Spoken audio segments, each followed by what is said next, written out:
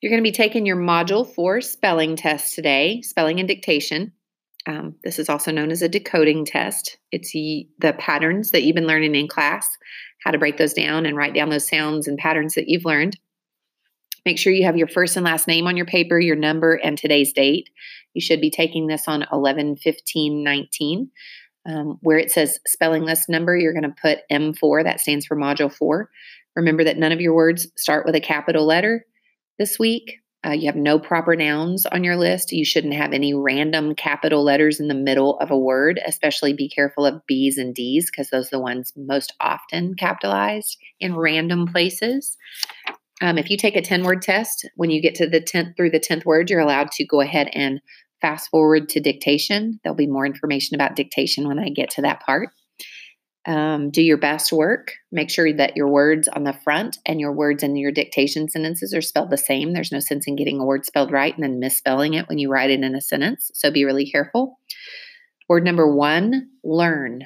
I will learn how to speak Spanish at Spanish Club. Number 2, there. It's a homophone, so listen to me use it in a sentence. I went there last week for my birthday. Number 3, rising. The sun is rising early. Number 4, early. I got up early this morning to get my workout in. Number 5 is a homophone. Listen to me use it in a sentence before you write it down. They're my best friends. Number 6, traced. She traced her name in the sand. Number 7, return. You need to return your library books tomorrow. Number 8, also a homophone. Listen to me use it in a sentence. The word is there. I went to their house for the party. Number 9, dancing. My sister is fond of dancing through my room. Number 10, sport. My favorite sport is basketball. Number 11, 2. It's a homophone. Listen to me use it in a sentence. I ate 2 cookies after dinner last night. Number 12, also a homophone. Listen to me use it in a sentence. The word is which. I'm not sure which I will choose, Diet Coke or water. Number 13, dimmed. Mrs. Gregory dimmed the lights in the classroom so that we were able to better see the TV. Number 14, search. I will search for my shoes after I eat breakfast. Number 15 is a homophone. The word is to. Listen to me use it in a sentence. I want to go to the park too.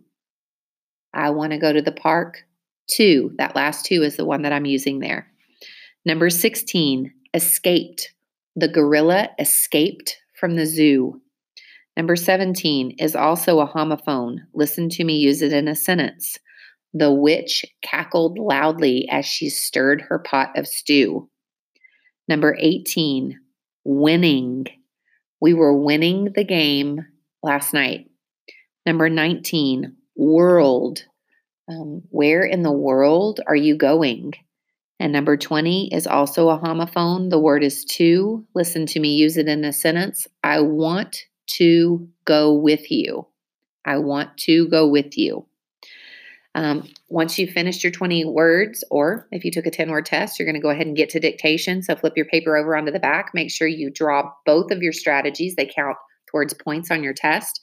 Your simple sentence strategy reminds you that every sentence should start with a capital letter, should contain a subject and predicate, and ends with either a period, an exclamation point, or a question mark. Your compound sentence strategy reminds you that you've got 2 Superman sentences combined together by a comma and a conjunction in the middle, comma, boas. So it's Superman, comma, but, or, and so, Superman. It also starts with a capital letter and ends with the correct punctuation mark. Sentence number 1 has 9 words in it. The sentence is, if you learn your multiplication facts, division is easier. You're going to underline the word learn and underline the word your. I'm looking to see. Yours not on your list, but you should know the difference between the 2. We've talked about them. This is a complex sentence. This is a baby, comma, mama, so I need you to figure out excuse me, where the comma is going to go. Sentence number 2 has 10 words. The sentence is, there was a dancing bear at their house for Halloween. You're going to highlight or underline both theirs. You're also going to be required to prove them, and I will have them up on the board for you to prove. Also underline the word dancing or highlight. Number 3 has 11 words. The sentence is, the lights in the classroom dimmed and the witch laughed loudly. Underline the word dimmed and witch or highlight, and do your best on the word laughed. I will tell you there is no F in laughed and there is no PH in laughed. It is a GH, laughed. Okay, so check to make sure all your sentences started the right way. Check to make sure all your sentences ended the right way. Make sure your spelling is the same on the front and the back, and then turn your work in.